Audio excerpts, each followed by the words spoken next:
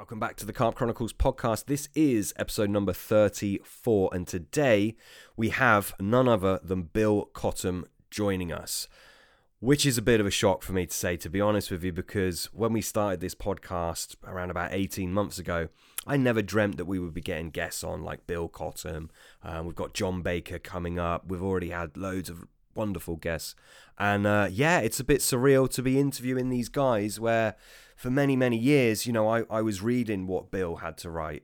I was following his bait advice very, very closely. And obviously he was heading up NutraBaits. He was the main man, the owner of NutraBaits, which was a company for me that I held in the highest regard. And I think they had the best quality stuff going. I think they had the best information out there. And now I get to sit down and interview Bill. It's just kind of surreal for me. Bill's very, very kindly said that he would jump on these podcasts and open up about, the past. We do touch on what happened with NutraBaits. And also, lots and lots of bait talk is going to come in this episode. So I really hope you all enjoy it as much as I enjoyed recording it. I know there's been huge demand for us to have Bill on, and we managed to get him, and we had a great chat. He's a super guy, really, really lovely bloke, down to earth, and we just basically have a raw chat, warts and all, and I think you're going to find it quite insightful. Before we jump into the episode, of course, this is brought to you by carphuntergiveaways.co.uk. Now, if anyone's interested in a set of shiny new Delkims, these new slender, sleek Delkims that are doing the rounds at the moment, these guys have pretty much always got a set up for grabs on their website. It's a recurring thing for them, I believe. So, if you're anything like me and you like a little bit of a flutter, go ahead, check them out, carphuntergiveaways.co.uk. Let's jump into this awesome episode with Bill Cottam.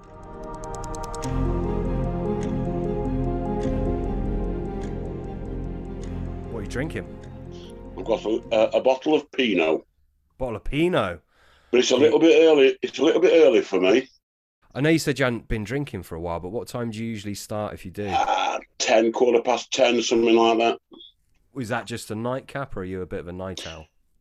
No, I'm a bit of a night owl. I'm normally sort of thumping away on the laptop until 10 o'clock or something, and then I turn that off and just relax for a couple of hours. Yeah, fair enough. You're putting us to shame with your sophisticated wine. Man. Yeah, you are. It's not sophisticated. It's about £4, I think. It's not terribly sophisticated. Fair enough. That makes me feel a bit better. Yeah, I'm just on. I'm on some Stella, and I've got a couple of Camden Hells as well. Very nice. My Camdens at the minute. Pete, are you teetotaling again? No, not teetotaling. Do you know what, mate? I've actually got a cup of tea just to get lubricated, get the old vocal cords going. But I've got a steam brew session IPA, which I've not had before, so that's getting a baptism of fire tonight. And then later on, I've got a couple of tributes as well. Good old St Austell Brewery tributes. Oh, nice. St Austell. That's it. Yeah, no, down in Cornwall. Do you know it, Bill? Not well. I've got a couple of very close friends who live down there, and I've spent a bit of time down there, but I wouldn't say I know it. That's it. I'm guessing Ken might be one of those. Ken, Andrew Endine. I used to be very friendly with the guys who run Cloford Vineyard as well. Okay. I don't know it. I've been down there. We're actually threatening to come down, me and the wife, because with all this not really wanting to fly anywhere, we've suddenly thought, there's some beautiful places in the UK that we've not been to for a long, long time, and Cornwall's on our list, to be honest. Yeah, you can't go wrong. It's no. Get the right time of year. It's nice and quiet, and if you've got friends down here, you're sorted. Yeah, that's anyway. Right. Absolutely. That's it. There's no big fish though, or not many anyway. No, I enjoy a break every year. There's nothing whatsoever to do with fishing. I'm sure the wife does as well. Yeah, she does. Did you used to go down and fish in Cornwall in the close season, Bill? No, I've never fished down there at all. No, okay, fair enough. I know, obviously, Ken did a lot down. Yeah. Yeah, which I think he was with you then, wasn't he? Must have been. Yeah, he was with us from day one until I left, to be honest, which is one of there was about a dozen people who were with us from 1986-7 right through to 2015, 16, 17 when I left, and that made me enormously proud. I mean, it's very rare in this day and age to get loyalty like that. Yeah, definitely. And I don't know if you ever go on the forums and look in the bait sections. I mean, a lot of it is a load of rubbish nowadays and just bickering. But yeah, Ken's very active on the forums. And I don't contribute, but I know he's at it. He's still very loyal to you and I know he is. Baits of old. Yeah. I know he is. Very loyal chap. Yeah, it's probably worth saying actually for the listener before we kind of get into the meat of it all. Obviously, you're not with NutraBaits anymore. For those people that don't know, obviously, you founded it and ran it at the helm for many years. But you're not involved with any bait company right now, are you, Bill? No, I RG Baits in Rotherham see fit to sort of look after me with and from a bait point of view, and I give them a little bit of sort of help. Here and there, but I'm not involved on a business footing at all. I don't want it, if I'm honest with you. I had getting on for 35 years of it, and I loved every minute of it. I wouldn't swap a day of it, but I've had my time. Yeah, no, I totally understand that. Totally understand it. I mean, there's so much we want to cover. I mean, it's tricky to know where to start. I'm sure once we do start, we'll go down many different, rabbit holes with all of this. I think to start things off, obviously you're a bait man. What are your thoughts on, when you come up with a new bait, and you've come up with many a fantastic bait, are you designing them for a specific type of angling or a specific water, or is it you get an exciting new product? It might be a different fish meal, animal, and you base it around that. How do you start to formulate a bait? It's certainly not for a specific water, because I've always believed that a carp is a carp is a carp. It varies a little bit. I mean, there's been times when I was running NutraBaits where we've thought we need to add a higher track bait to the range, or a winter bait to the range, or a year-round bait to the range. And there's been cases, which was certainly the case with Trigger, where we stumbled on a couple of products, a liquid and a powder, which later became Trigger powder and Trigger liquid, and we built the bait around that. So it all depends, really. I mean, the Trigger always sticks in my mind, because I had an animal feed supplier come to see me, and he says, we've done exhaustive tests on these, and these are the greatest fish attractor you'll ever come across. And you think, yeah, I've heard it all before. Everybody who wants to sell you something tells you that. But it turned out to be spot on. I've never, and don't think I ever will, come across anything that compares with the original Trigger powder. I mean, it's not available in the form that it used to be now. But it just blew me away. I mean, from the second we put it into a bait and started farming it out to a few of the field testers, the foam was just red hot. And I don't think individuals quite cotton on to what's happening. I remember having Ken Townley on. I mean, we just mentioned Ken. And he said, I've never used anything like this.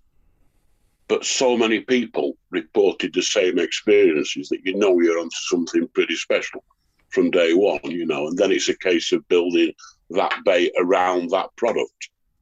And we did that by incorporating low temperature fish meals, krill meal, which was whispered about in those days. It's commonplace now. It wasn't then. And we just sort of messed around and played with this and played with that and built the mix around a product that in truth only went in at a few grams a kilo. But that one product was the start of that Trigger and Trigger Ice concept.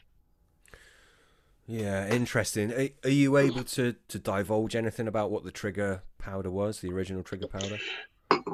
It's used in the pet food industry. I mean, it's not fair for me to go any further than that, out of respect for NutraBaits, but it was involved in the pet food industry. Yeah. And a pet food company had stumbled on it as a fish attractor and did a few trials on it. And it sat on a shelf in my office for about 18 months or 2 years, and I kept looking at it. Dear, the stink was horrific, with it in its neat form. I mean, it was quite pungent. I think it was 10 grams a kilo or something we used it at. And it was very pungent in a bait at that, but the neat product was just shocking. And we were just playing around one day and tried it, and away we went, So there's a lot of luck in these things. We just stumbled on that and had probably 10, 12, 15 fantastic years out of Trigger. Yeah. There was only us had access to that powder at that time. Yeah. But it was pure luck. I would never have found that product without and this sales guy walking in and saying, this is going to change your life. But it did. Yeah. It really did. Yeah, incredible. Do you think it was the amino acids or the organic acids in there or something else? What do you think was doing it? It was certainly packed with amino acids. I don't normally go in for that type of stuff or the theories too much. I just know that every time we threw it out, we had amazing results. I didn't care what did it. But something special happened when we added the powder and the liquid together. I mean, the liquid wasn't a liquid version of the powder, but it was along very, very similar lines. And it was undoubtedly the powder that was a really special product, but using it with the liquid just triggered something in it, if you'll excuse the pun, and made it so incredibly special. And the finished bait, again, possibly more through luck than judgment, the finished freezer bait version was the best big fish bait I have ever come across. I mean, you either believe in big fish baits or you don't, but I've seen it too many times for it not to be the case. And that was the best big fish bait I've ever come across. I'm glad you say that, actually, because I was going to touch on it at some point. Because I know you said it just a moment ago, a carp is a carp is a carp. And I guess what you mean is they've got the same receptors and blah, blah, blah, blah, blah. But obviously you've just kind of answered it anyway. But you clearly do believe that some fish have certain preferences for certain things, I'm guessing, yeah? I don't think it's so much that. I think if you believe in the principle of nutritional recognition that I undoubtedly do, then it stands to reason that the fish that get big are obviously genetically built in a way that they're going to get big. But they also seem to recognise the good foodstuffs. And the closer you can get to replicating their perfect dietary requirements, the closer I think you get to establishing a big fish bait. I mean, it's not just Trigger that's a big fish bait. There's some other companies' baits. I forget which bait it is, but I've got a couple of friends who are avid mainline users, and they're adamant that one of their baits is a big fish bait. I can't remember which one it is, if I'm honest with you. But I think the closer you can get to the perfect sort of nutritional profile, the more chance you've got of that bait being a big fish bait. Yeah, are you going into? I mean, I think what you mean is everything: the protein, the fats, minerals, vitamins, everything. Yeah. Everybody talks about protein all the time. Yeah, but fats, vitamins, minerals, are so important. In a way, protein is a bit overrated, I think. Everybody goes mad for protein. It's not the be all and end all. Vitamins and minerals play a huge part, as do fats at certain times of the year. I mean, I think any lake that sees anglers bait, right, even if it's devoid of natural food, which they've all got some natural food in, but any lake that sees anglers bait, there's protein in all boilies, isn't there? So they're not going to be lacking, and throughout that, they're going to get all the aminos covered, aren't they, from different protein sources? So, yeah. Did you used to balance up? Are you a fan of balancing up aminos within one boilie? Not particularly. I I work on what a bait does, and if a bait does it, if the bobbin keeps it in the butt, then that bait is correct.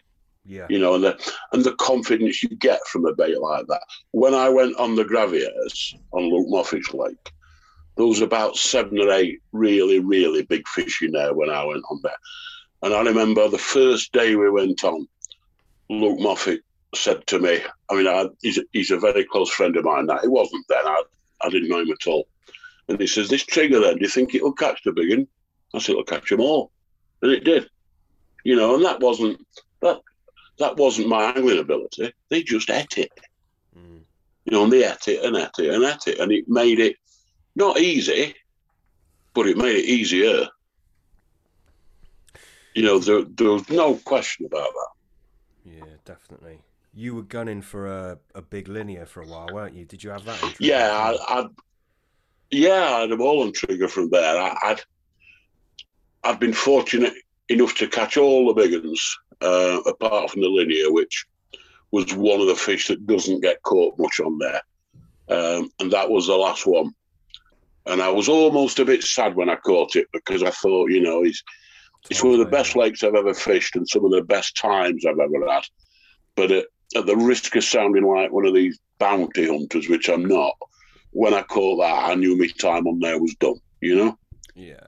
Because every time I hooked a big fish on there, or you'd get a take in the night and it'd feel like a bag of cement on the end or whatever, you'd think it might just be, And once you lose that, it's time to move on. Yeah, definitely. I understand where you're coming from with that one. Pete will want to chime in now, I'm sure, but do you think you can, obviously, you saying that you hit upon the trigger additive and it just so happened that was a big fish bait. Do you think you can try and design a bait to single out the bigger fish? I know Pete's trying to do this with a few big commons at the minute, or a big common, should I say? Yeah, as I said, it's I don't care what other people think. They might disagree with what I say, but as far as I'm concerned, the more balanced profile you've got, the more you fulfill the fish's nutritional requirements, the closer you get to a big fish bait. So the answer is to use a bait that suits their dietary requirements, which does vary a little bit from time of year to time of year. But certainly autumn, back end of the summer, that time, that's when the big fish baits really do come into their own. Why do you think that is, Bill? I think they're just eating more. They've got more requirement for food than what they have in May and in midsummer when it's scorching hot or whatever. Yeah, it makes perfect sense. You were talking obviously with triggers. You've got the liquid additive, you've got the powdered additive as well, and it's obviously the two of those working together. As I guess a lot of guys in the bait world would call that working in synergy. Do you sort of see ingredients sort of like complementing each other or working in synergy is a big thing when it comes to you sort of designing baits? Without a doubt. In some baits, there's certainly some ingredients that when you put them together, something special happens. It's not always powdered ingredients. A high quality pineapple flavour and N-butyric acid is another example. There is something very, very special about that flavour combination. Yeah. And I don't claim to be intelligent enough to know what that is, but it's undeniable. No, that's a classic, isn't it? Yeah. Me and Sam, we had a podcast recently with John Baker, and we were talking about Scopex flavours. Now, obviously, they're based on sort of N-butyric as well. And he was saying sort of how actually people adding N-butyric to Scopex, for example, was doing the flavour a disservice. But we didn't touch on the pineapple thing. But it's an absolute classic, isn't it? Yeah, you have to be very careful with butyric because it's very easy to overload. Some people will tell me it isn't. I believe it is, and I'm basing that on feedback from an awful lot of field testers over a lot of years. So you need to know if the flavour you're planning to use it with has got butyric in its makeup, because quite a lot of them have. Like you say, all Scopexes have, or the vast majority. But John will be right. He knows his stuff. You know what I mean? He's a time-served bait man. He knows his stuff. Yeah, absolutely. But when you talk to him, it really is, or listen to him rather, it really is just common sense stuff. There's no magic in any of this. You know, there's no magic additive that carp can't swim past. No. You know, it's all about creating the best food source that you can create, because if you've got a bait that is established as a food source, you know, it makes the job of catching carp so much easier, I can't tell you. You know, if you've got a lot of these baits, I've got a friend of mine who I'll not name, who uses the same bait all the time. He never puts it on the hook. He always puts an alternative hook bait on the hook. So you think, well, I've actually put that fish in my pond, or the pond at my parents' house. They don't eat it. The fish don't eat it. And he thinks it's great because he's caught all these fish on it. He's catching them all on bright red pop-ups over the top. Mm-hmm. And so a lot of these baits, fish are picking up occasionally more through sort of curiosity value. But if you can get a food bait established that they accept as an everyday food source, the job of catching them is so much easier. Yeah. It's got to be. It's common sense, isn't it? Mm-hmm. On that note about establishing baits, when you're putting something together, what would you look to do there? If you wanted a bait to become established, something you're going to feed year round regularly?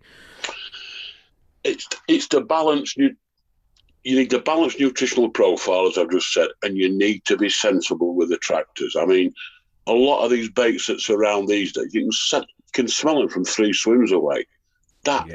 You really do not need to do that. You know, a lot of these guys who design koi feeds and things like this. Now, I know they're in a confined area. You know, they've got no choice but to eat it, really.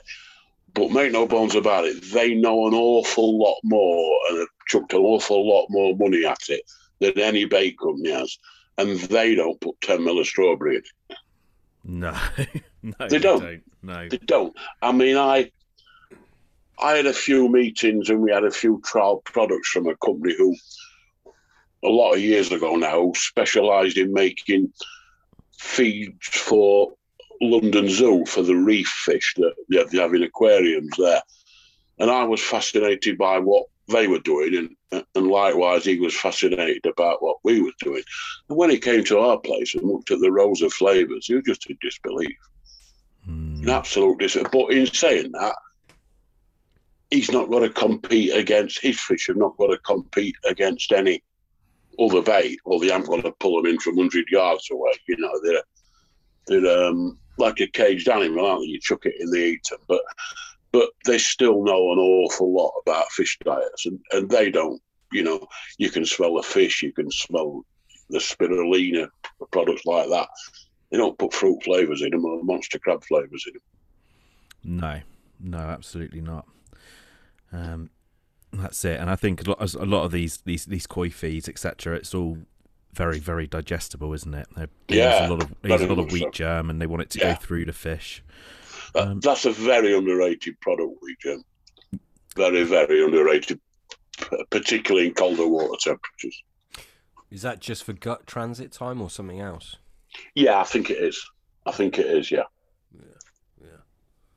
Just before we move on, because I can feel we're going to move on, when you're saying about establishing a bait, I mean, are you of the mindset that, you know, you get a bloody good bait put together and then you pre-bait with it, you need that water to see a lot of it and it gets better and better?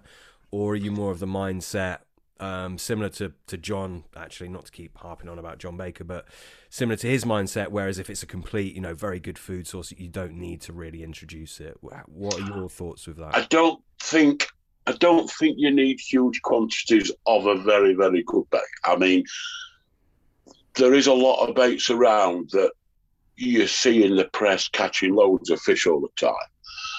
But if you look behind the stories and look carefully, most of the fish that are caught tend to be on waters that are absolutely dominated by that bait. Yeah. Now, if everybody's putting sugar puffs in, you'll catch them on sugar puffs. The really good baits are the baits that one guy can walk on a water that's dominated by another bait and be successful. That's a good bait. Yeah. But obviously, the more bait a particular water sees, the more it's going to get established. But I mean, most of my fishing is abroad now, or my serious fishing anyway. I'm never going to get a bait established. Or it might take me 3 seasons on the same water. But they remember, if that food source is that good, I absolutely believe they remember. Do you think you can do that in 3 seasons? But depends how much you go. Well, I was just going to say, actually, I was presuming once a season. You're probably over there all the time, aren't you? Well, no, not as much as people think, believe me. No, fair and enough. not as much as the missus says either. But I'm fishing the water now. I've been there 3 years. I've been fishing it 3 seasons. I've probably had 8 trips. That bait is better there now than it was on that first trip. Yeah. And he said, how much have you put in over the 8 trips? Not an awful lot. If I go for a week on that particular water, I normally work on about 30 kilo for the week. Okay. Plus a bit of hemp, bit of maize or whatever. But in terms of boil, it's about 30 kilos. Yeah. You see, when you're trying to be selective with the better fish, which is what I always aim to do, it's very difficult to say, but you don't particularly want to pull loads of fish into your swim. You want to fish where you think them big uns might be, and very, very often the big uns, particularly the ones that don't get caught a lot, tend to be loners. So you're not looking to pull a great herd of fish into your swim, a great shoal of fish into your swim. You want to just steadily pre-bait it in that area and hope that a big un or a couple of the big uns are picking away at it. And over the course of the week, I mean, when I go, as I said, trying to be selective with the better fish, I'm looking for a result in the week. I don't care if it's Friday morning. And very often, they talk about Big Fish Thursday. There's something in that because the confidence builds up. But I'm not looking to pull fish from all over. I'm looking to pinpoint where that big one might be. And the fish that I watched a lot of fish at the Graviers. It's an ideal lake for watching them. And there was 3 fish in there, the linear being one of them, that got caught very, very rarely. There was a fish called the linear, a fish called the inflatable, which hardly ever got caught when I was fishing it. And I saw them fish in the water quite regularly. And every time I saw them, they were on their own and as far away from the vast majority of fish as you can ever imagine. And them, to me, are the fish that don't get caught. Not because they're cleverer, not because they know what colour your lead is, but because they're loners, they never get in that competitive feeding situation. And that, to me, irrespective of size of fish, it might be an 18-pounder, irrespective of size, the fish that tend to be on their own are the fish that don't get caught so much. Yeah, so what is that? It makes sense, and I actually agree with you. I've never fished abroad, and I've never caught fish as big as you. But in the UK, for what would be big fish in the waters I fish, I know what you're saying, but what is that? I mean, do you think they have to eat a lot of food to get that size? Do you think, and I'm sort of actually going on to a different subject now, but do you think the really old ones can maintain that size and weight with a minimal amount of food because maybe the metabolism goes down like an old human would, or what do you think is going on there? I don't think these fish that are loners are necessarily big ones. I mean, you tend to talk about the big fish that don't get caught much because people talk about big fish. You don't go to Luke Moffat's Lake or Dream Lake and say, oh, that 17-pounder with the broken scale, with the broken tail, that only comes out every 3 years. Nobody mentions it. No. So I don't think they've got to be big fish. I just think they're fish that like it on their own. I mean, I don't know what thought process fish have got. I don't think it's anything like what people perceive it to be. But there's something going on with them. Yeah, it's interesting. Yeah, I see. You see it in. I think you could probably witness that in every lake. Oh yeah, I do. Vast majority of lakes, I think. Yeah, I do. There's always. I mean, I always think most of the lakes I've spent a lot of time on in recent years. I always think probably 30% of the fish make up 70 or 80% of the captures. Yeah, 70-30 rule, isn't it? Well, I'm guessing, but something like that, you know? No. Yeah. There's an awful lot of them that don't get caught at all. An awful lot of them that don't get caught much, and I think there's a handful that never get caught. And so, not necessarily big ones. I just think there's a handful of fish that never get caught. Yeah, no, I understand. So, I mean, something like fishing overseas, how do you target out the ones that you want? That just seems like a impossible task, or is it just a numbers game? It is. Yeah. Depends on the water. I mean, I think there's things you can do, both baiting-wise, presentation-wise, tactic-wise, that increase your chances. I mean, I think longer hook lengths massively increase my chances of the better fish. Now, I've had this conversation with a few of the Corder boys who have forgotten more about rigs than I will ever know. And they think I'm talking absolute rubbish, but it works for me. Now, I'm sure using longer hook lengths cost me a few smaller fish over the course of the season, but I don't care about that. You know, I think spodding 15 kilo of seeds out when you get there and trying to pull fish from here, there, and everywhere does not increase your chances of a better fish. I don't. You know, I'm not putting it down to skill. I'm not blowing my own trumpet, but I have an uncanny knack of not catching many, but catching the big ones. Or I have had. I mean, you go through spells when it don't happen, but it happens too much to be coincidence. I think you build up sort of confidence in a tactic. I mean, I'm hopefully going back to this lake in May. There's one big fish in there that not been out for about 2.5 years. And I think I've got a hell of a chance of catching it. I mean, I haven't. If you look at the odds, I most certainly haven't. But I believe I'll catch it. And I think that's a lot of it.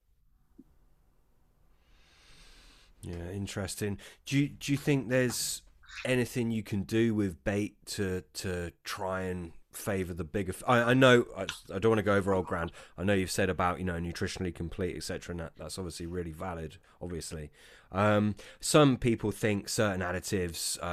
Some people would say like different squid derivatives, etc., would hold preference with the bigger fish. Do you see anything like that happening from your fishing for big fish, or not so much? I've never seen it. No, I've never seen it. I mean, it's very easy to draw a lot of these conclusions after the fact, innit? You know, you can say, I put squid in that and I've had a big one. You know, if you'd have put strawberry in, you might have had the same fish. It's very difficult. I mean, there's so many, a lot of the writers these days are so wise after the event, and a lot of them, God bless them, come up with the theories after the fact. And you think, well, we can all do that, you know. But I think your best chance of being selective is the way you apply the bait and your presentation. I really do. And boilies, you know, big.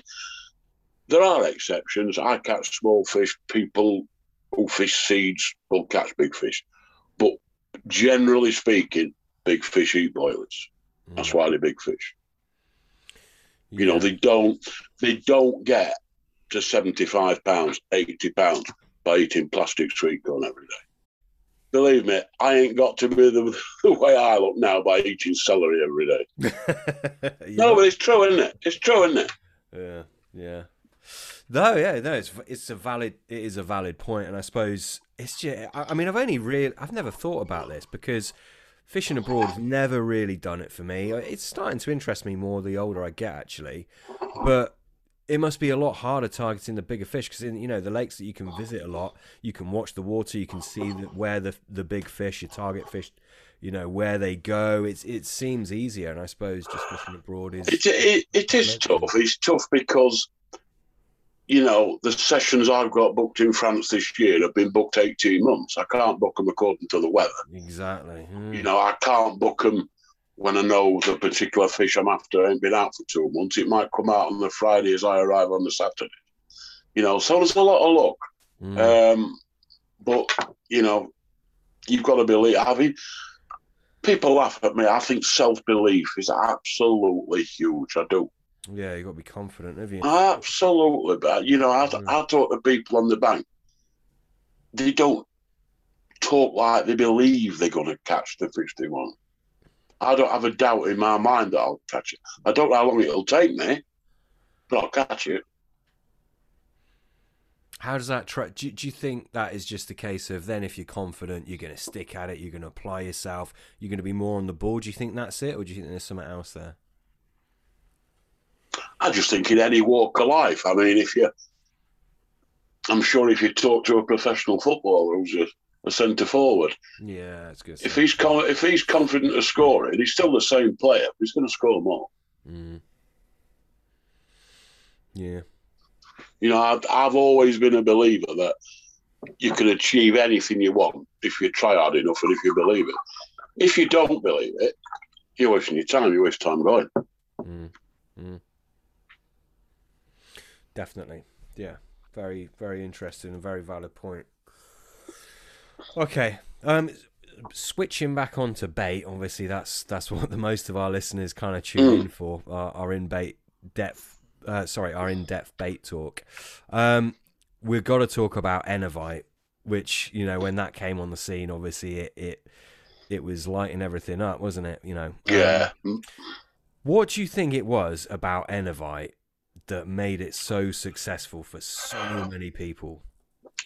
I think, as with a lot of these things, I think it was right place, right time. I think it was what the market was crying out for. It's a very, very good bait, some very, very good attractors in there, more of a short-term bait than a long-term bait. And another thing it had going for it in terms of why it was successful is for about 3 years, everybody in the dog was using it, which is a hell of a good starting point. The more people use it, I mean, we couldn't, I don't know when it would be, 88, 89, we just couldn't mix it fast enough. I mean, we weren't mixing in the quantities that the bait companies do now because the market's changed so much. We could not bag it up fast enough. But it's I often think that bait now, I mean, I fish in France a lot of the time now. With the water temperatures over there now, I often think, I bet nobody takes 30 kilo Enovite. And everybody's fish real crazy and once it's a good bait, it's always a good bait as far as I'm concerned. And I'm sure it'd do so well overseas. But we used to use a 5-spice powder in there. Yeah. Just a fabulous smell, and it's one of them baits that every time I saw it was me who used to mix it in 88, 89, but later on in the company's life, I'd sort of arrive at work at 9 o'clock and you could smell whatever was I'm going on that particular morning. And every time the guys were mixing Enovite, you just think, it's just right, just smells so right. There was a very good yeast that we used to use in there. I mean, I like yeast. Yeast, mixed spices, Robin Red, and it was just a great combination. I mean, I used it a lot on the mangrove in Shropshire, and it absolutely took it apart. There's a couple of us, myself and Brian Garner, used it on there for a couple of years, and it took the place apart. It's one of them baits, I think, where when they get on it, they stop on it. Mm. Yeah, they just want it, don't they? I mean, the five spice. What is that? Just Chinese five spice? Was it a different five spices to what we would buy if we just ordered five spice? What was it? It just used to be called Five Spice. It was cinnamon, clove, cardamom. It's that long ago, I can't remember. Yeah. Cinnamon, clove, cardamom, possibly cassia. But it just smelled absolutely wonderful. It really did. Yeah. You had liver in there as well, right? Yeah, we had liver in there. Liver. Yeah. Yeah. Robin Red, a couple of other bird foods. My memory's going, do you know? It's not made anymore, isn't it? I mean, I don't know. You know more than I do. It's a great shame because, well, it's not a great shame because from selling so much of it, the sales of it did peter off when the old world went fish meal crazy. But it would catch a lot of fish still on a lot of waters. That, yeah, no doubt. You can't remember the recipe? I've got it. Right. Okay. Fair enough. But it's the problem is so many of the bakes these days. They're all so similar to one another. Yeah. You know, you look at Sticky's flagship. I can't remember the names, but you look at Sticky's flagship bait and RG's flagship bait and Nutribait's Trigger or whatever. They're all along similar lines, and I think Enovite was so different. And I think, as I said, it was right place, right time. I've been using a sort of. I haven't been using Enovite, but like a homage to it, for want of a better phrase, this winter. You know, it like a spicy red bird foods, essential oils, bit of liver. I guess people just hold fond memories of it, don't they? I mean, it was. I can't take a lot of credit for it. I mean, it was Tim Paisley's brainchild more than mine. Yeah. But it was a terrific bait. Really, really was. Yeah, there we go. Something else that I mean, you did a few different additives that had a spice element to. You did the Arouser, which was another one that was really well respected. Obviously, that's no longer. That's long gone, isn't it? Yeah, Arouser was a blend of essential oils. We didn't blend it. We bought it in how it was. That was an animal feed product as well. Is it? But that was, I inherited that from a friend of mine, Nick Elliott, who sadly he's not with us any longer, but he used to have the first sort of specialist shop in the area where I live in Sheffield called Bankside Tackle. And he used to do a little range of products that I think he used to call Bankside Boosters, I think. And Arouser and Cajola were two of them. And when he packed up the shop, Tim and myself bought what he had, and we continued Cajola and Arouser. And they were very good. Very, very good. Cajola was, wasn't that a creamy powder? Like or something? Yeah, it was Pancosma, yeah. Oh, very, very, very pokey on the nose, but a lovely product. I think that's still available. Certainly should be. Yeah. Okay. Do you know what the essential oils were in Arouser? No, I don't. No. Okay. You'll probably dig it out, but I don't know off the top of my head. No. I mean, essential oils. Actually, it was your writings in Nutribase that got me into essential oils years ago. The cinnamon leaf. You did a cinnamon essential. I'm pretty sure it was the cinnamon leaf, wasn't it, that you used? It was the leaf version. It was. Yeah. Did you ever use the bark version? Did you ever mess around with different types of cinnamon oils? What were you finding? Yeah, I mean, when Tim and myself started Nutribase, we did an awful lot of messing about with essential oils, and we got 4, 5, 6 varieties of most of them. And I actually preferred the smell of the cinnamon bark, but the cinnamon leaf was the one that caught. Yeah. You know, cinnamon, cassia was another very, very good one.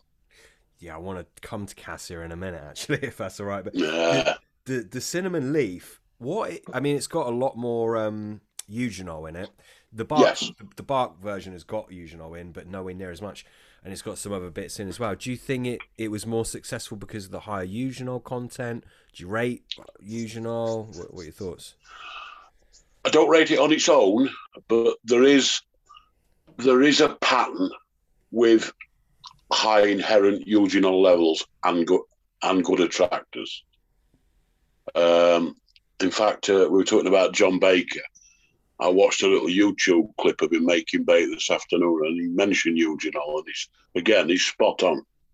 There's something special in it. Although on its own, I was quite excited when we got hold of isoeugenol on its own, but it did nothing for me on its own. But as an ingredient for a flavour, I think it's terrific. And I think quite a lot of essential oils have got eugenol in them, and there does seem to be a bit of a pattern there. Yeah, you get clove has obviously got quite a bit of eugenol in. Yeah. I mean, clove was, I think, just about my favourite essential oil. Clove and cinnamon. Yeah. Clove in cold weather is just terrific. You wrote about years ago. Well, maybe not that many years ago. You've been going at it a lot longer than I have, but you did your Madagascan clove and your guava. Was it guava? Guava, yeah. I used to use Bob Baker's guava, right? At Richworth Guava, and then we jumped on it and launched our own guava, which in truth was never quite as nice as Bob's. I never thought, but clove and guava, again, very, very special together. And clove with cream flavours as well is, pretty special. Yeah.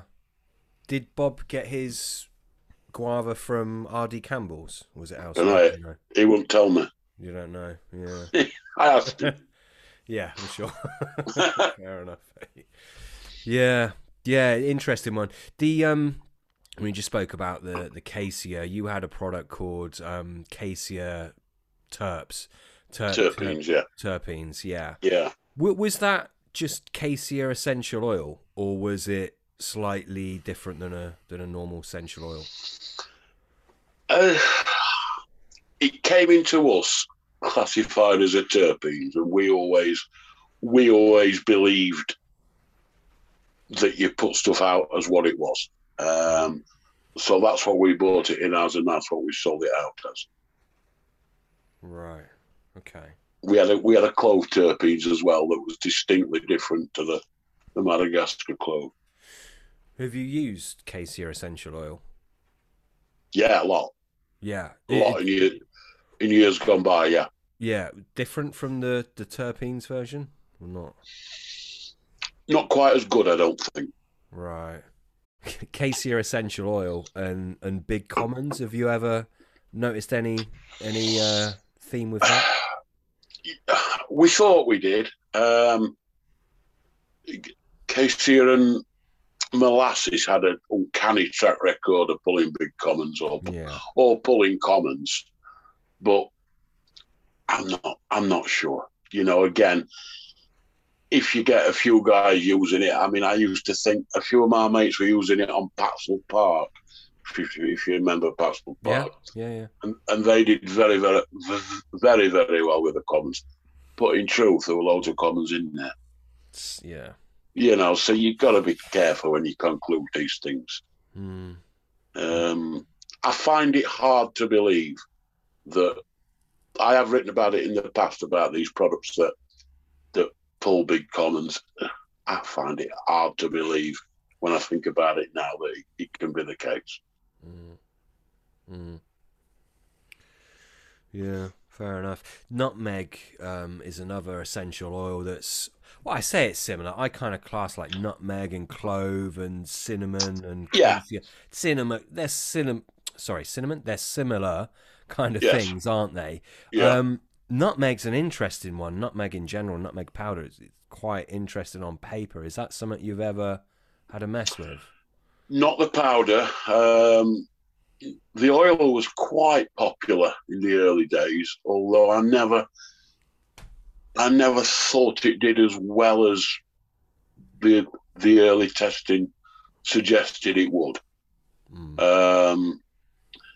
It tended to need a very, very good flavour with it. And then you've got the argument, well, would that very, very good flavour have caught them anyway? So I haven't used the powder. I've seen it. I haven't used it. I don't think nutmeg essential oil is one of the best, if I'm honest. What do you rate up there in terms of essential oils as the best, or do you think it's time of year dependent? All depends what you're putting in, what type of base mix you're putting them in. But if I had to pick my top half dozen, I would say clove, cassia, garlic, asafoetida when we could get it, juniper, geranium. They're all very, very good ones. But clove and black pepper are very, very special. I mean, I used to use black pepper a lot, and I went off it because I saw how much we were selling it, and I thought, everybody in the next swim's going to be using this. It's just outrageous when we first watched that, how much we were selling. Yeah. Yeah, it's definitely a popular one. It's a good one. Yeah, the garlic essential oil, they seem to vary a lot, and like the people I've spoke to who I would class as kind of, knowing their stuff about bait, it's got a bit of a divide. Some people absolutely rave about it. Some people saying, nah, it's not the one to go for. Can you tell us, maybe is it different types of garlic essential oil? Is it how it's used? What are your thoughts on that?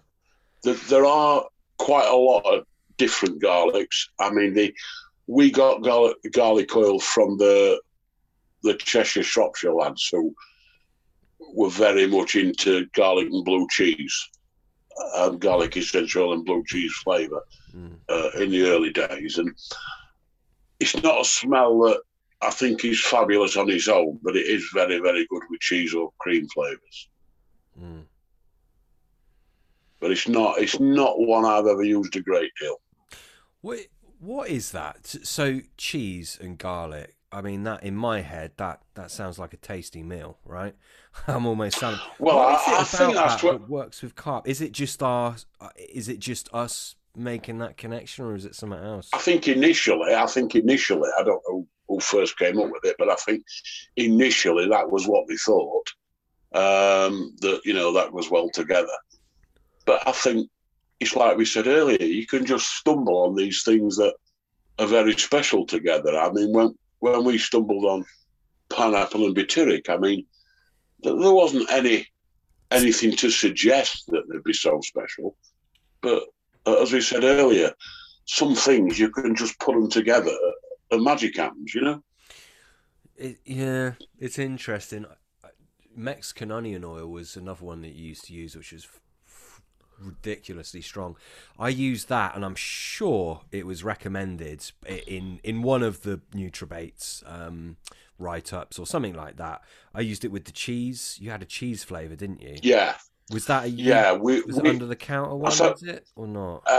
No, I don't think so. No, really? One of the elite flavours. Right. We myself and Brian Garner used leek oil on the mangrove, and then when the supply of leek oil ran dry, we moved on to onion, just on its own. But I think again, cheese and onion. I think people just thought it sounds like crisps. Yeah. Try that, And then it's self-fulfilling prophecy, isn't it? Because loads of people are trying it, and loads of people are catching. Yeah. That is a very important thing about bait, like we mentioned earlier. You've got to be careful about how you rate baits, because if half the country's using it, there's going to be a lot of fish caught on it. There's so much truth in that. It's it's a lot of people. That's their argument about the mainline cell. I mean, this is not my opinion, but a lot of people would say it's absolute crap bait. But because a lot of people use it, it catches well. I think there's probably got to be more to it than that.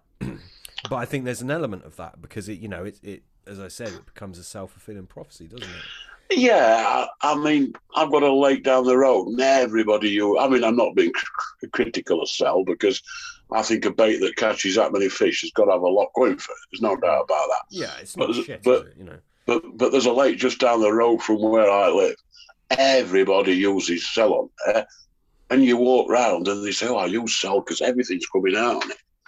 And you think, well, Yeah. it will do. Yeah. But it is a good. I think mainline get the attraction spot on. And there's something going on in there. The thing is, it might not be the most balanced nutritionally, or maybe it is. Who we don't know, do we? No, we don't know. It's definitely something that the fish want to eat. That we do know. Otherwise, they wouldn't keep eating it, and the same fish wouldn't keep getting it caught. No, I mean, on top of that, there's an awful lot of anglers whose opinion I respect. They'll tell you that it's the best bait they've ever used. Mm. Now, you've got to be aware of that and think, they're not all full of crap. Yeah. So if you were to fish that water, would you do what definitely me and Peter do? I think most people we know would do. We would use like a real high fish meal content boilie. Is that the way you'd go?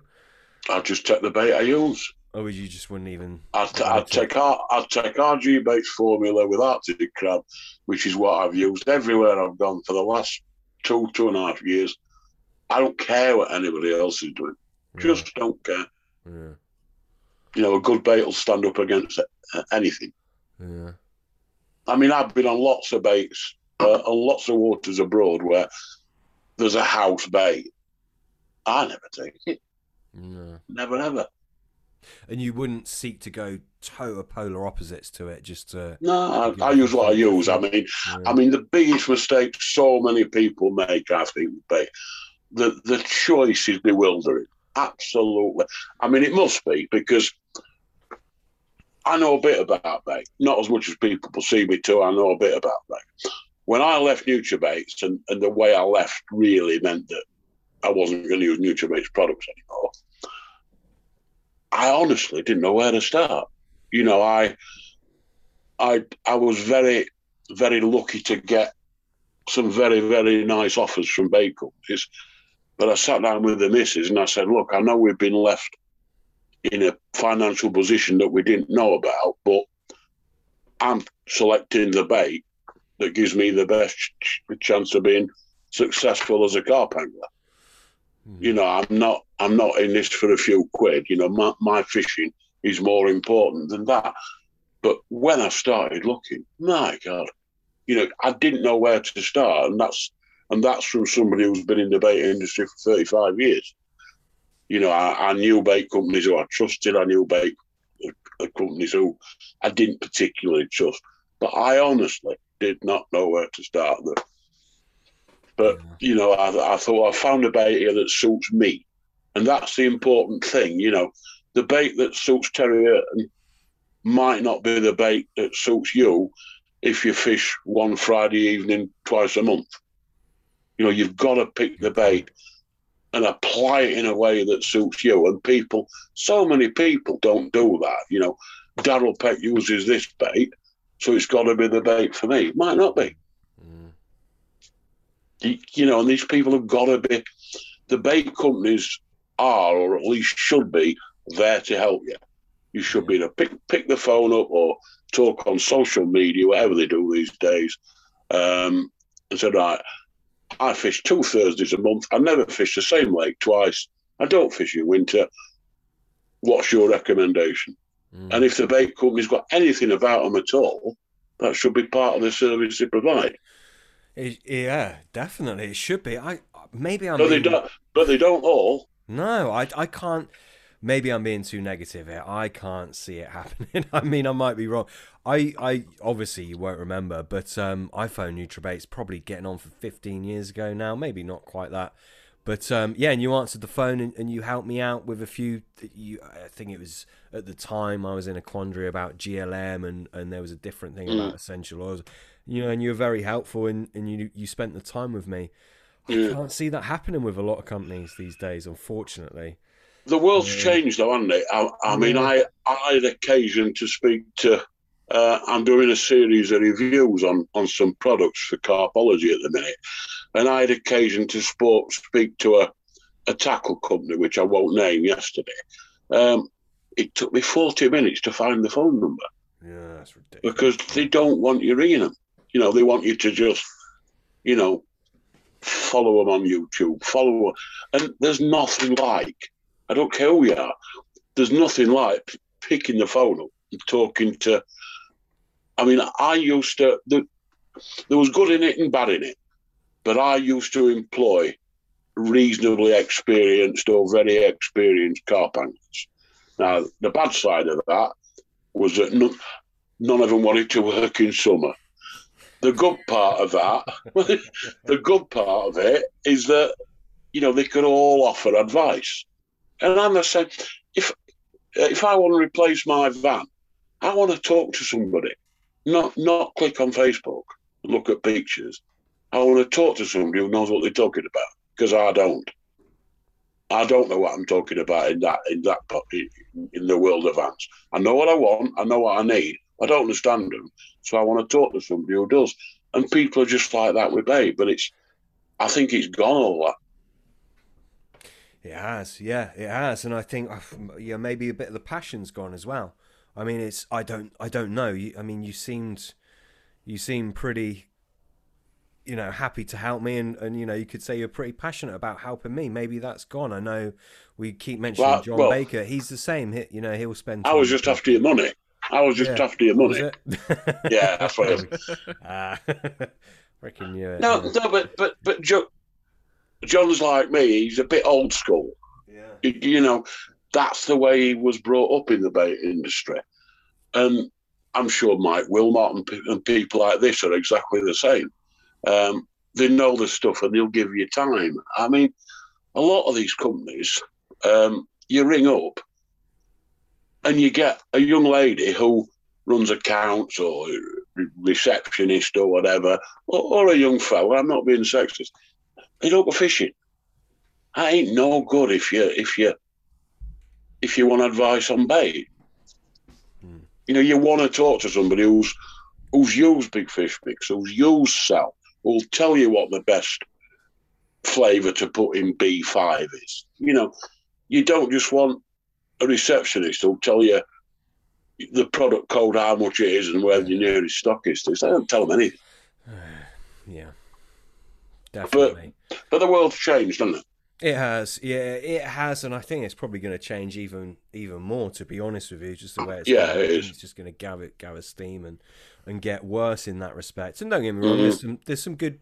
We're in an instant age, aren't we? And there are some good points to that. You know, we can't all be doom and gloom, but yeah, of course there is. The personable side of business certainly seems to be dying out, doesn't it? Yeah, it does. You mentioned Big Fish Mix. I'd love to chat about that. Obviously, you know, David Moore's. I think it was his recipe anyway. I'm pretty damn sure. Yeah, very much so. Yeah. Yeah, I'd love to talk about that. Before we move on, we were talking about essential oils. I know Pete will kill me if we don't talk about garlic essential oil more. I know Pete's looking into garlic at the moment and garlic essential oils. Pete, you got any questions for Bill on garlic? I know you're even fermenting your own garlic at the moment, aren't you? I am, yeah. So that's purely from looking at the good bacteria, essentially, that come from that. I don't know if you've got... Sam's just sort of jumped me on that one, but I don't know if you can expand on garlic as a health benefit for carp at all. Yeah, again, there's nothing... It seems to be a health benefit for most of God's creatures, doesn't it? I mean, yeah, absolutely. Dogs particularly. I mean, we've always kept dogs, me and the missus, and garlic's a huge deal for them. Liver's a huge deal for them. Mm-hmm. Garlic and liver together is pretty exceptional. Yeah. But it's... I can't say to your hand on heart that, yeah, they improve the health of a carp, because I don't know for sure. I mean, I tend to think things that do one creature good, there are exceptions, but things that do one creature good will tend to do another creature good. And there are health benefits to garlic, undoubtedly, as there are to things like honey and nectar and things like that, you know. So I think it's valid, but it's not black and white, I don't think. No. And did you use any sort of like powdered form of garlic, or was it purely Yeah, I used essential garlic oils? powder. Yeah, we messed about with garlic powder when we put the blue oyster bait together. We only included it in a couple of trials, and never pursued it. The problem with garlic powder, it tends to overpower everything. Yes. And I'm not a lover of products that overpower everything. The five spice in Enovite probably being an exception, because that overpowered everything. But it was a wonderful smell. You know, garlic isn't one of them smells that I particularly want overpowering a bait. No, absolutely. And it's like with me, with my sort of my tinkering and my experimenting, rolling small batches just to play with. Garlic essential oil. So I want to try and use like the powder form and the essential oil, but using the essential oil, it's so hard. Like one drop goes seriously far. The stuff I've got at the moment is incredibly overpowering, like you say. Yeah, you need to cut it a bit. I mean, if you almond oil is the best oil to cut an essential oil with. So if you put 10 drops into 10 mil, yeah, you can then go down to using half a mil or quarter of a mil, can't you? Yeah. Half a drop or quarter of a drop. That's it. And if you were sort of blending essential oils, would you look to do that on a base with like almond oil normally? Yeah, I mean, we used to do two versions of leek oil. A pure leek oil, which was a bit overpowering, and a leek on almond oil, which allowed you to use it at sort of lower levels, because people couldn't get. I mean, I'm going back to a time when people used to make 6 egg mixes, which they don't so much do now. No. You know, they tend to ship a load of it off to a bait roller, don't they? But when you were using a 6 egg mix or a 4 egg mix, even, I mean, the younger carp tigers out there won't have a clue what I'm talking about. But I mean, we used to break 4 eggs into a bowl and add 12 ounce of base mix or whatever, didn't we? And in that situation with leek oil, with the leek on almond, you could use, once you'd cut it with the almond, you could use the equivalent of a quarter of a drop. Yeah. Yeah, that is a top tip. So why almond oil? Is there a reason for the almond? It just tends to mix well with the essential oils without any emulsification or anything. Yeah, that's the thing. I mean, I've blended oils before, and I've in the past had difficulties, and I've had to sort of like heat them a little bit, not going crazy, but just warm them over a low heat, and that often does the trick. But the almond seems quite easy going like that, does it? Yeah, it is. Yeah. No, excellent. I think you want to be very careful, heating essential oils, because it can help them to blend. It can also explode your house, which isn't ideal. No, I've not got that far. I'll tell you what, everything I do like that though, I have to say I do it outside on my little gas stove. Yeah. It stinks the house out, and they're pretty volatile things, aren't they? That's the trouble with essential oils. They're so strong, and the smell lingers so much. I mean, when we first started the company, we ran for the first 2 years in my parents' garage, and they used to have underfloor central heating. And the boiler was next door to the worktop where we used to bottle everything. And I'd finish work at 4 o'clock and think, oh God, the house stinks of garlic. Mum's going to be home at 5 o'clock, and it just, you couldn't get rid of it. It's just horrific. That's it. And the other thing with essential oils as well is they vary hugely. I don't know what it was like back then. I wasn't sort of around rolling bait back when you were sort of sourcing a lot of these ingredients, but they vary like tremendously. Did you find you were sort of buying them in batches from different suppliers and then just testing from there? We always tried with all our ingredients and all our additives not to vary suppliers. If we bought black pepper from one supplier, we stuck with it. But you've got to be careful because so many essential oils are cut before you buy them. Yeah. And so often you're not told. I mean, you know, I know what we used to see for pay for black pepper or clove. And if you used to see it at a third of a price, you know, you'd get companies ring up, oh, we can do that for half price. You think, yeah, there's only one way you can do it for half price. That's it. You know, and that's cut it. And it's very, very hard to tell. Very hard to tell. No, absolutely. So I've got something for you, Bill. Recently we did a podcast with Dr. Patrick Mills, and he sort of, I don't know if you know who he is, but I know of him. He's very much his research is chemoreception. Yeah.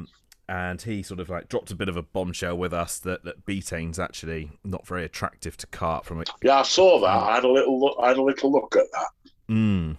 Have you? Because obviously, I imagine you're quite an advocate for betaine over the years. Where does that sort of sit with you? Remind me again how many 70s he's caught, will you? As I said to you at the start, you know, I don't care whether people listen to me, believe what I say.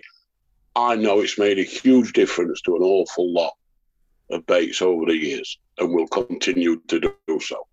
I bow to his knowledge about, you know, the science behind it. As I said at the start, I don't care about the science. I care how many times that bobbin smacks against the butt. That's all I care about. I'll bow to his knowledge because guys like him have got an awful lot more knowledge about the theory than I have. But it's not always as cut and dried as that. No, absolutely. And he's very much, I mean, everything he does is, I'm sure, on the absolute highest standards. But it's all laboratory tested. And yeah, it's not, yeah. It's like we said about the koi feed. The guys who develop that, the knowledge is unbelievable. But when you're dropping it on the heads in a tank, it is totally different to fishing 140-acre gravel pit with 15 carp. Absolute different world. And I always take on board what they say. And as I said to you, I bow to their knowledge. It's many, many times greater than mine. But they don't go fishing, or a lot of them. I don't know whether he does or not, but you know what I mean? It's a different world. Yeah, no, absolutely. Where do you see betaine in bait? What do you perceive its role to be? I think it's purely attraction, and I think, as with so many of these products, a lot of people fall into the trap of thinking, well, 2 grams is great, 6 grams has got to be better. And it's not like that, you know. Right. Most of these concentrated products have got an optimum level. In fact, virtually all of them have got an optimum level. And it's not all about, you know, just piling it in and making a bait better. There are products that you can do that with. I think Greenlit Mussel, 2 grams is great. I think 10 grams is better. But betaine, there's certainly 2 to 4 grams per pound in old money, or half a kilo, is spot on. And do you have a preference over the type of betaine? There's obviously 2 which are widely available to us bait makers. Yeah, I used to like the hydrochloride, but I think both are valid. But I'm probably saying the hydrochloride because that's the one that we always used to use. Yeah. Do you know what? It's obviously that's an acidic one, isn't it? Just sort of. I guess I've changed tack a little bit with my bait making, and I tend not to use betaine HCl now, and I tend not to use too many things like organic acids. I know I don't use them at high levels at all, actually, in bait, but I tend to shy away from that now. With my theory of, like, the carp have an alkaline tract, and I think maybe a lot of acidic items, especially at certain times of the year, might be more difficult to digest. Is that something that sort of crosses your mind at all, or? Yeah, you've got to bear it in mind, but I don't stay awake at night worrying about it, I've got to say. You know, I just, it's very, very easy with bait to make it harder than what it has to be. You know, and I think it's easy. The more you delve into it, I think the more you can fall into that trap. Mm-hmm. I think you're right, and we've had this chat numerous times. I've just recently got into rolling bait again, which is ridiculous because it takes up an awful lot of time. It takes away from fishing time now, to be honest, for me. Yeah. And yeah, I guess you can start banging your head a brick wall when you sort of you go around in hoops and circles and everything sort of. You can start at one point, you go to X, but you always come back to point zero. Yeah, I fell into the trap in the 80s, early 90s. You can overcomplicate all this. There's no doubt. If I look at the best catchers of carp that I know, I mean, Terry Hearn, you know, he's without equal in my book. He's not messing about like this. He's just a great angler. Mm-hmm. A moment ago, you when you were talking to Pete there, you mentioned GLM. Yeah. What is it about GLM that's so freaking good? If you think it's so good, is it the fact that it contains betaine, DMPT? Is it something else? What is it? I think the betaine content is important. It is undoubtedly one of the best carp attractors I've ever come across, particularly at highish levels. Yeah. Again, I don't want to keep repeating myself, but I really don't worry about why. No, it just is. You know, I mean, I didn't think trigger could be improved when we had the original trigger recipe. But when we used the high level greenlit mussel, which I think we christened trigger and then some, it just improved its again. It's just a mind-blowing additive. But I think it needs to be used in baits that have at least a percentage of fish meal in the makeup. I mean, I've tried it in Enovite. I've tried it in Blue Oyster. Doesn't seem to have the same impact. But when you use it with a predominantly or a bait with a good percentage of fish meal in, that's when it comes into its own. Yeah. Yeah, I mean, I think you're on about the full fat GLM, not the defatted shit that a lot of people sell. Yeah. Which really annoys me, and I think I've spoken about this with a bit of annoyance since we ever started this podcast, like nearly 18 months ago. A lot of the companies, they're selling the defatted GLM like it's, you know, it's better and blah blah blah blah blah. Some people are saying it's more shelf stable. I get that, maybe it is because the fat can't go rancid, but it should be fresh anyway, shouldn't it? But yeah, like you're saying, it's cheaper. It's almost a waste product, isn't it, if it's defatted? I mean, no offense to anybody who's selling it, but to coin my mate Ken Townley's phrase, it's about as much use as tits on a bull. Yeah.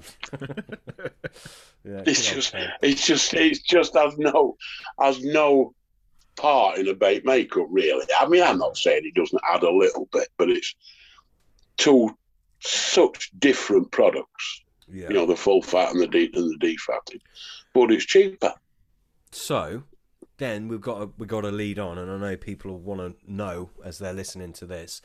Does that mean it's the fat content that's good, or is something taken away by the defatting process? I think there's something taken away. Yeah.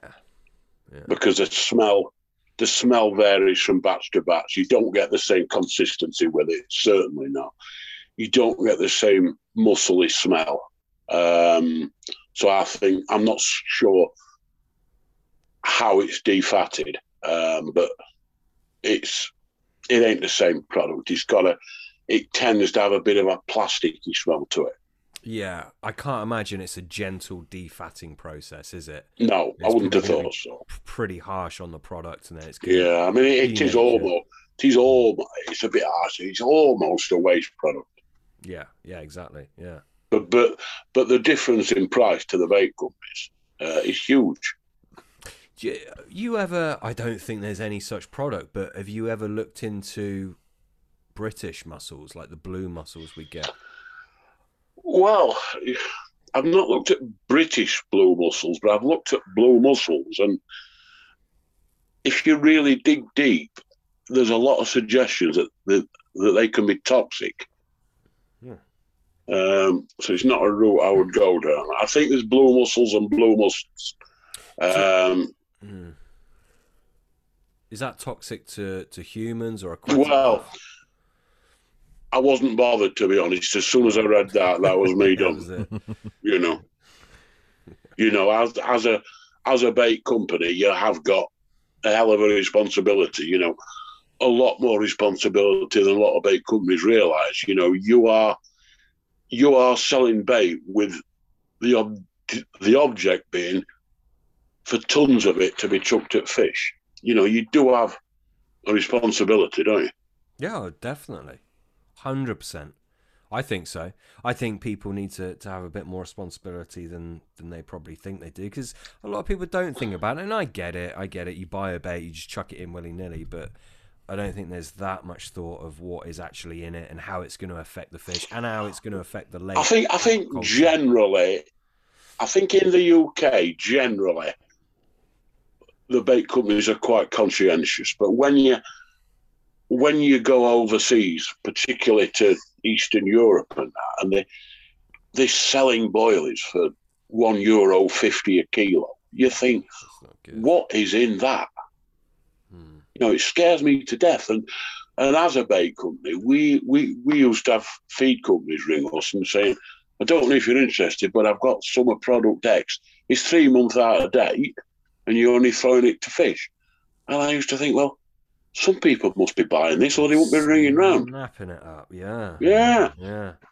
And I get it, because a lot of the products are so expensive these days. I mean, the fish meals, for example, have gone up exponentially in the years since we started. I mean, for as long as I could remember, at one point, fish meals were 350 quid a ton.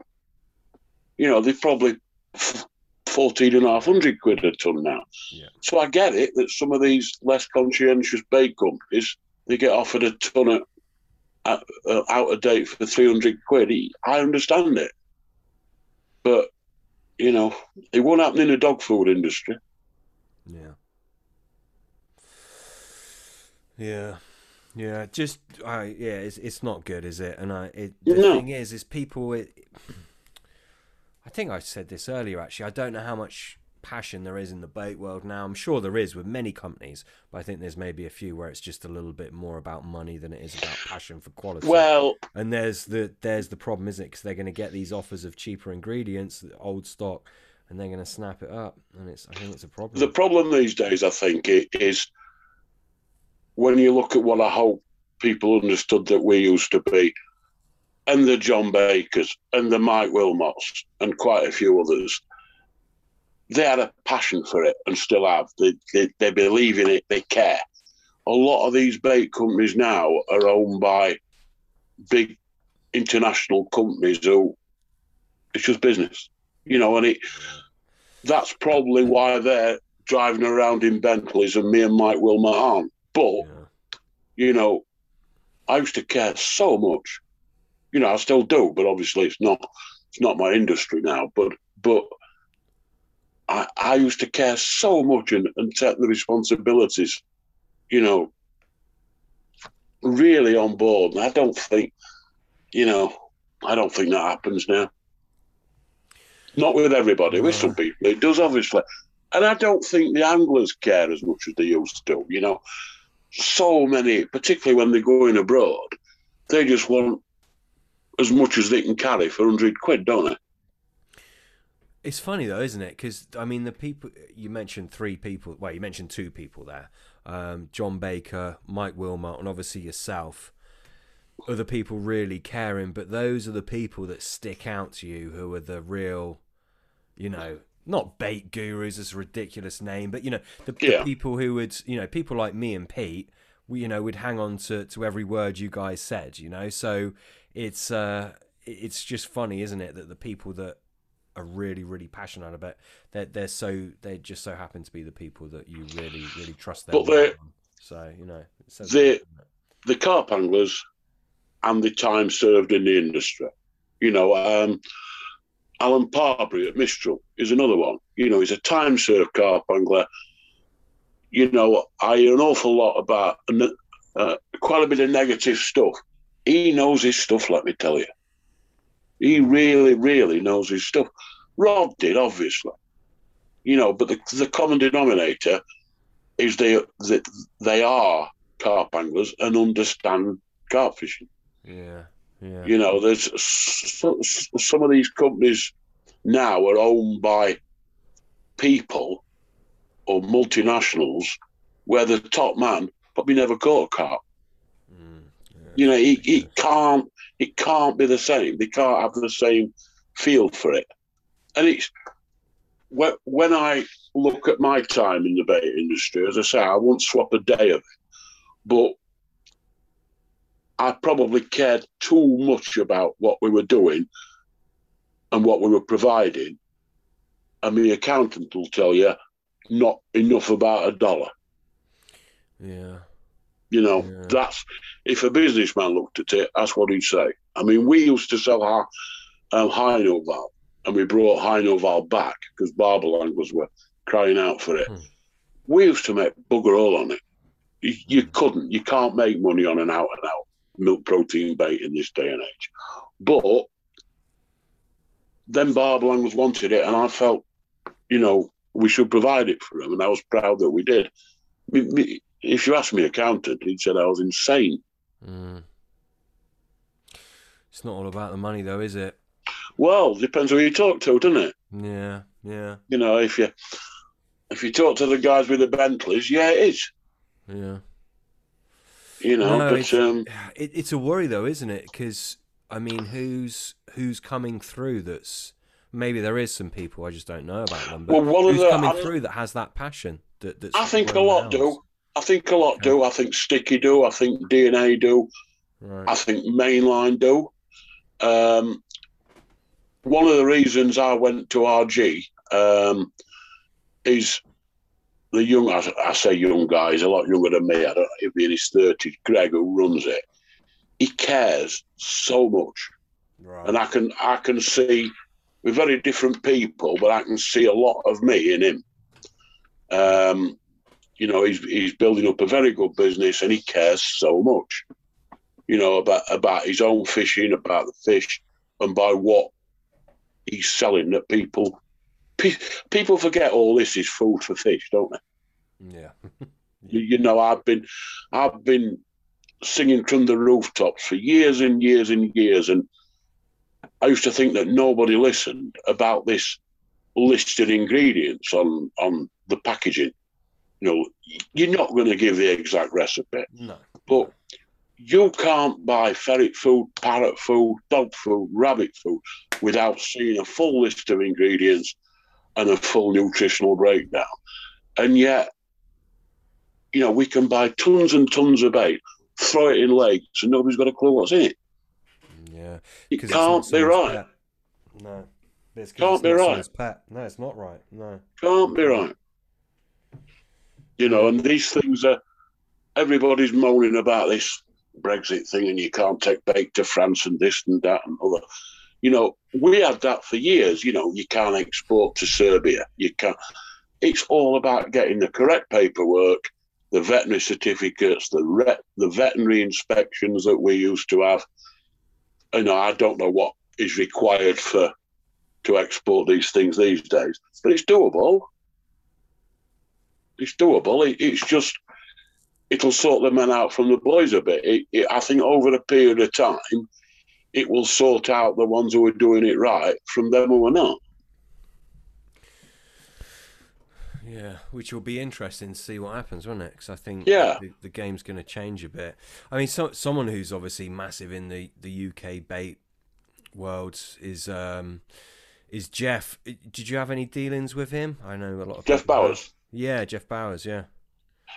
No, I don't believe I've ever spoken to him. I was a guy who I was speaking to on social media last year said that he wanted me to phone him, and I never got. I'm not good at ringing people from cold, and I never did, but I'd like to. From a distance, I've got an awful lot of time for him. He knows his stuff. Sure. Just to swing back slightly, so I know we're all over the place here, but it's the way these podcasts go, because we go off on a tangent and then have to bring it back. So our listeners are used to it by now. Just to quickly touch upon GLM again, you mentioned going in at high levels. I know when you said that, people would have been kind of like screaming out for what you think is a high level. What is it in a feed bait? Would you increase it just for hook baits, an alternative hook bait? What's a high level for GLM for you? In a food bait, 10, 12 grams a kilo, per half kilo. Okay. 10 or 12 grams per half a kilo. Per half kilo, yeah, which is difficult financially, I get that. Yeah. But it makes an absolutely colossal difference. Yeah. Yeah, definitely. Would you increase that for hook baits? We do. Yeah, maybe. I think 10 grams is probably the optimum level. I mean,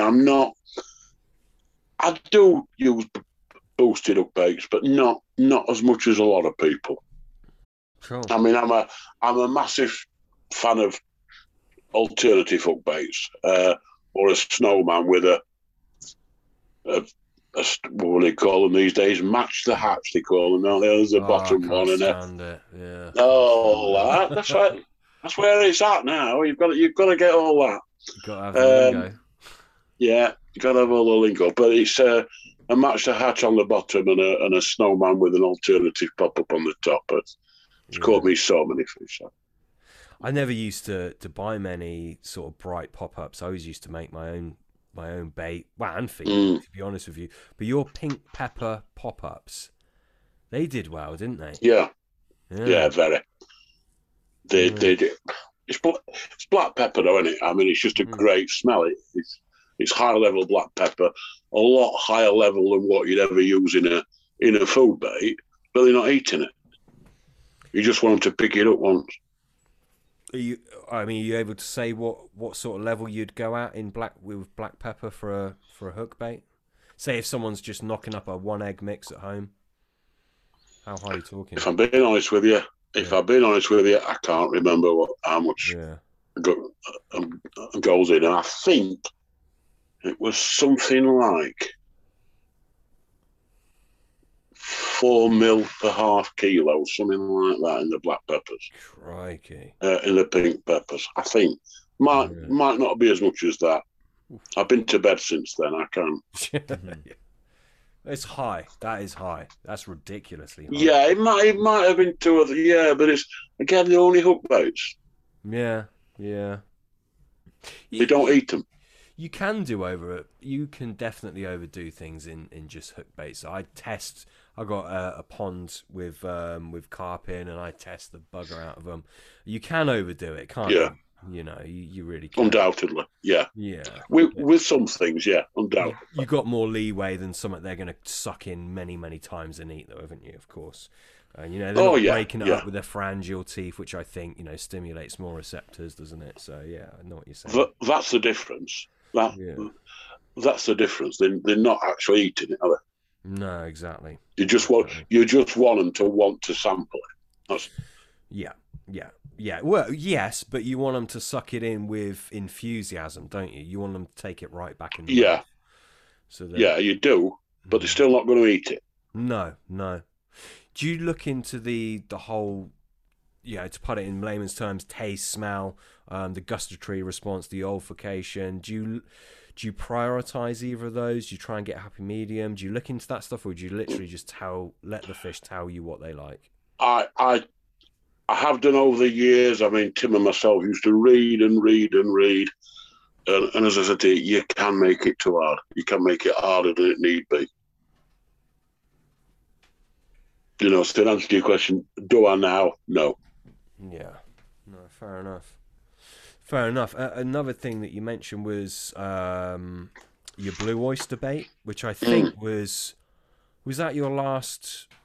That was your last release bait, wasn't it? At the Hounds of NutraBaits, pretty much? Yes, I think so, yeah. Yeah, it was. Yeah. Yeah. I think it had, I know it had hexanoic acid in it. Was it just based around the hexanoic acid and the oyster flavour? Or? No, it didn't. It didn't? Caproic, no, didn't have caproic in it, no. I thought it had... No. Caproic and hexanoic are the same, I think. Yeah, the same product, yeah. No, it didn't, no. Ah, okay. Where have I got that from? You did something with it, didn't you? We did plum and caproic alternative hook baits that were like a purpley colour. I don't know those. Was it a flavour you did then? Did you do? We did the plum. We did plum and caproic as a flavour. Yeah. Yeah, that's what I'm thinking of. That caproic came about because when Tim and myself started the company, I mean, butyric was obviously used by people in those days, but not widely. And we got butyric and caproic. And in truth, we did very, very well on both. Results were very, very similar. I used caproic and juniper oil for a while. And because we were limited to what we could do in those days, we launched butyric, and I guess you could say the rest is history. And we didn't launch caproic. And I got a product list about, 12 years ago from a chemical company, and I saw caproic on it. And I just thought, aye, nobody's using that. So we, that's where that came about. And I don't think anybody had used it much before then. I mean, butyric's commonplace now, isn't it? But I don't think caproic, I don't think it still is. But I know what you mean about the blue oyster. It did have the flavour we're using now, did have a hint of that, I guess. But no, there was none in there. I might just have been totally confused, to be honest, Bill. Did they come out about the same time, towards the end? Yes, they did. Yeah, it's probably me, mate. I didn't, to be honest, I didn't use any of those. Would probably be, when did it come out?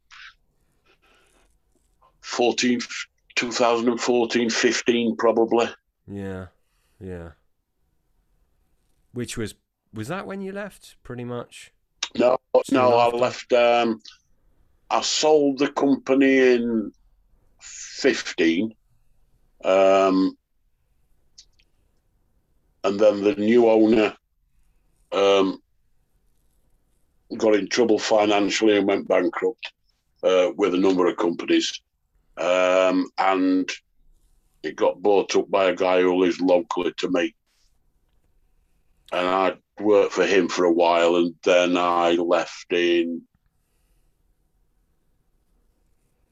I can't remember, 17 maybe, 18, can't remember. So I'm not up on this at all then. It's had two owners since you then, didn't know that. I sold the company, yeah, to the same guy who bought Christen and a couple of other companies. He had too much on his plate and went bankrupt. And then the guy who owns it now bought it from the liquidators and asked me if I'd continue to get involved, which I was very keen to do. I mean, I had no intention to walk away or to leave at all. It come as a total surprise to me that I had to. But it's the way of the world, isn't it? Yeah.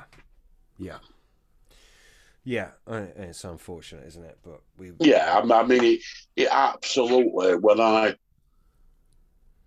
walked away, it just broke my heart. I mean, I felt I'd let the missus down, and it had been our livelihood for 30 years. I've been married 30 years, and it was everything we had, really. I mean, family apart, nothing. There was nothing on this world I cared about more. And to walk away, I remember driving away, parking around the corner, and just bursting into tears. And I thought, this is just pathetic. And then I had to go and tell the missus that I'd walked away from my job and this and that and the other. And I had a real bad 18 months for my nerves. But you got to put it in perspective. You look at what's happened around the world. That in 20 and 21, and you think, put it in perspective, But it broke me out. I'll not deny it. Yeah. I mean, it's a tricky one. I know we spoke before we recorded this on the phone, and we had a Zoom meeting, and we said we weren't going to go into the whole Nutrabait's departure thing, but is there anything, I mean, do you want to touch upon it anymore and, let people know? Because I know obviously everyone's very interested in it, but at the same time, it's your personal business, It's a very difficult one for me. I mean, when I sold the company, it was not for the amount of money that I heard banding around, I have to say, but it was for, in the world that I live in, a life-changing amount of money. I mean, I'm just a fella from Rotherham, and it was to continue to work as a consultant, advisor, whatever you want to call it, and get this sum of money was just fantastic. And then he went bankrupt, and it didn't quite work out how I'd expected. And then the company was bought off the liquidator by a guy who I knew of but didn't know personally. And it didn't work out, and I ended up walking away. I mean, it's always difficult when I try to see it from both sides. I think when you've owned something and run something for 33, 35 years, it is difficult when somebody else suddenly owns it. I've had this conversation with a couple of mates who've sold companies. It is hard, that. But I was 100% committed, and it just didn't work out. So I felt I had to walk away. I owed it to myself to walk away, which was difficult financially. I wasn't ready to pack up work. I think I was 54 years old. I think I wasn't. There was no plan to pack up work, and I just drove home, walked in the kitchen, and said to my missus, "You better sit down. I ain't got a job anymore." And other than angling, there's not much I can do. I mean, when I left school, I was a lifeguard and a tennis coach. Right. Yeah. I'm not quite capable of doing stuff like that now. So there's that and Nutrabait. It's the only two jobs I've ever had. So it all comes a bit of a shock. We had to adjust our lives a bit, and so I do a bit of consultancy work now. I'm quite happy with that. Keeps the wolf from the doors, and I do a bit of writing, and so life's very, very different. But if I'm honest, I'm very happy. I'm at peace with the world. I've watched my mum and dad. I lost my dad last year, and my mum barely knows who I am. So I've been able to give a bit more time to them. I mean, when I was running Nutrabait, there's mistakes I made. I remember my father saying to me, it'd be about late 90s. We were doing very, very well. I mean, we had money in the bank that I could never have dreamed of. And my dad said to me, you can't continue on your own. You've got to surround yourself with a few people who can take some work off you. And I didn't. I just thought I could, the guys could look after the warehouse. I could run everything, do all the exhibitions, do all the advertising, I just couldn't do it all. But I thought I could. And that was I should have surrounded myself then with 2 or 3 really good people in the management side of the company, and I didn't, and I look at Danny Fairbrass, and I'm not suggesting for a second we could have been like Corder, but the way the guy started and has surrounded himself with fantastic people is just awe-inspiring. And I should have done that on a smaller scale, but I didn't. And then we had an offer to sell the company in, I think it was either 2000 or 2001 from a Dutch company. And it was just Toy Town money, absolutely ridiculous. and I cared that much. I never even considered it. I just loved what I was doing that much. And then one thing I never saw coming. I mean, I always thought we had products that were better than most. Well, as good as anybody's, better than the vast majority of stuff that was available. I knew, although I've never been bright, I knew I could write about the products and promote the products. I knew we had contacts in the print industry to produce catalogues and things like this. The one thing I never saw coming, and never saw it coming, was the emergence in the bait industry of people who had bottomless pits of money. I never envisaged the likes of Dynamite coming. And I do admire Dynamite in many, many ways.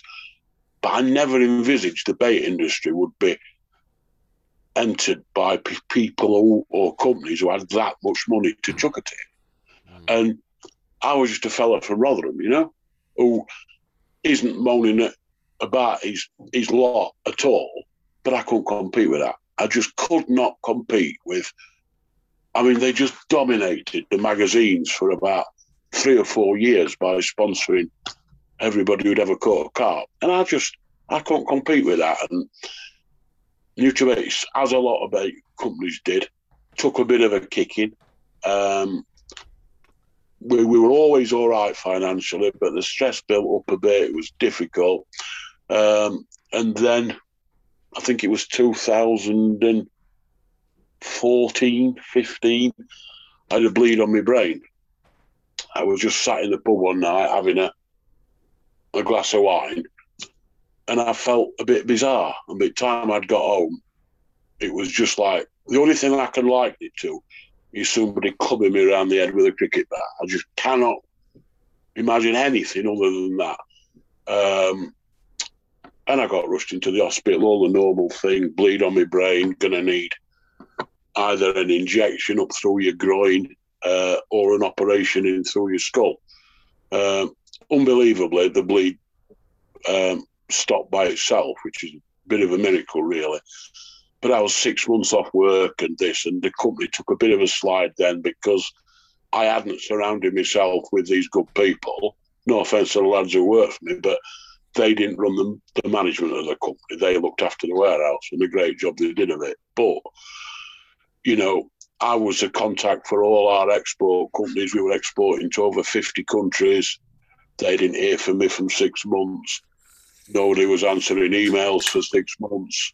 And the company took a bit more of a slide. And when I come out of hospital, I decided I was going to sell the company. I was going to be no rush to sell it. But, the bleed on my brain, they said, was caused by stress. And I'd watched my mum and dad work till they were 75 and then not be bothered to do anything with what they already worked for. And I thought, I'm not doing that. I'm not doing it. I'm getting out.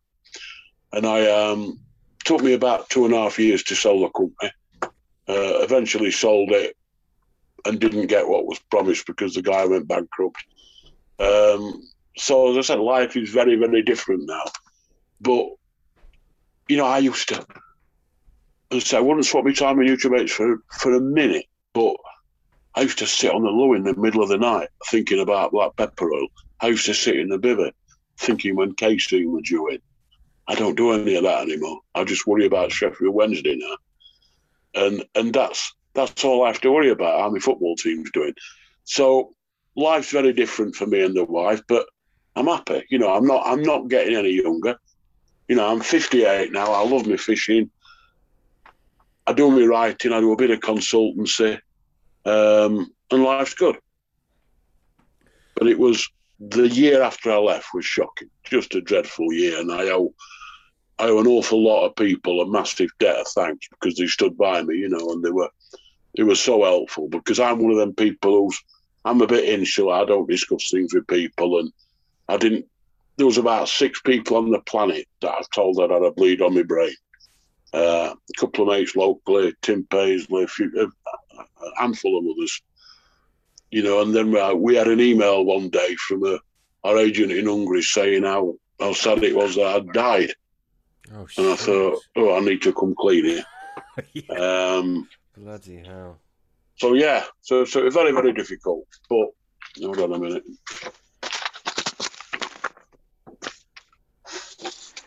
Come on, get some back. Yeah. Get out of back. Yeah. Like daughter borrowing money. Sorry about that. Oh, you So not too much, was it? No, only 20 quid. That's all right. She heard you talk about the settlement. That's what. Yeah, I think it was. Yeah. So no, life's very, very different. I'm as keen as ever fishing wise. I don't miss the stresses of running my own business one bit. So there we are.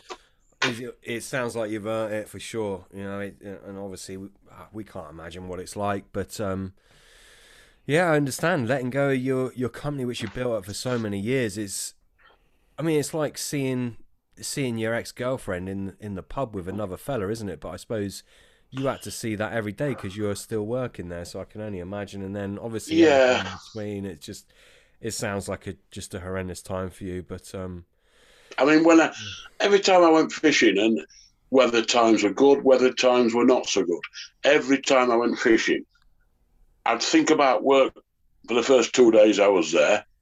I'd have a great day and a half in the middle.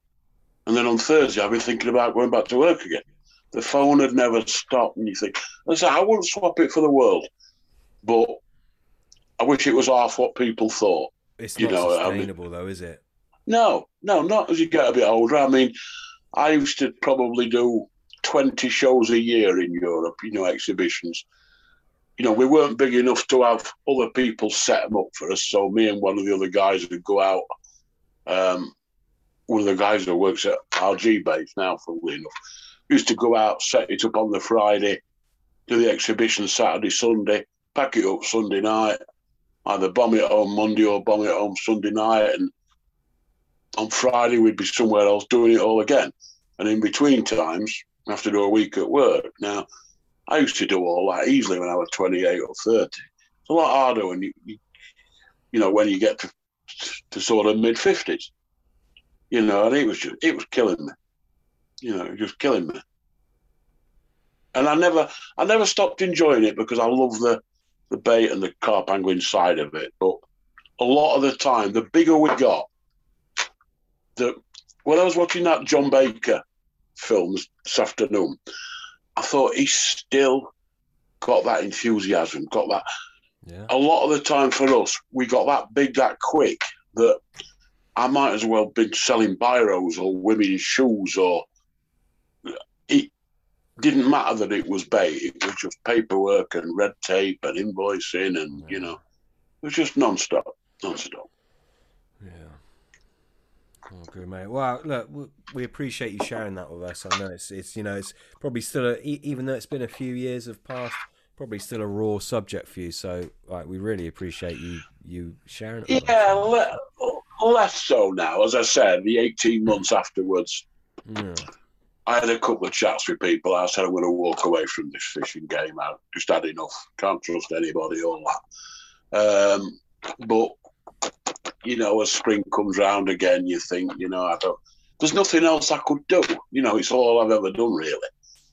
The bait and the fishing is all I've ever done. And I thought, I've just got to, and I enjoy my fishing so much now. I mean, I've never, running your own bait company, I've never felt pressure to catch. We had loads and loads of sponsored anglers who were catching. I think after 30 years, people realised that the baits we were producing caught a few. But I never felt pressure to catch. But now, I just go without a care in the world. And it's nice. It's nice. I can imagine, mate. I can imagine. Bill, how are you doing for time? You wanting to shoot off? Do you want to? No, I'm fine, mate. No, I'm all yours, mate. Or we can split it over another evening, whatever's easiest for you. It's up to you, mate. What would you rather? That might be easier if it's all right with you. I mean, I've drunk my bottle of wine, which might have a bit more to it. I'm worried that my daughter's just disappeared with my credit card. Bill, we'll round it up, and yeah, we'll do a part 2. Thank you so much. No problem at all, mate. I've enjoyed it. Thanks for asking me. Yeah, thank you so much, and we'll catch up with you soon.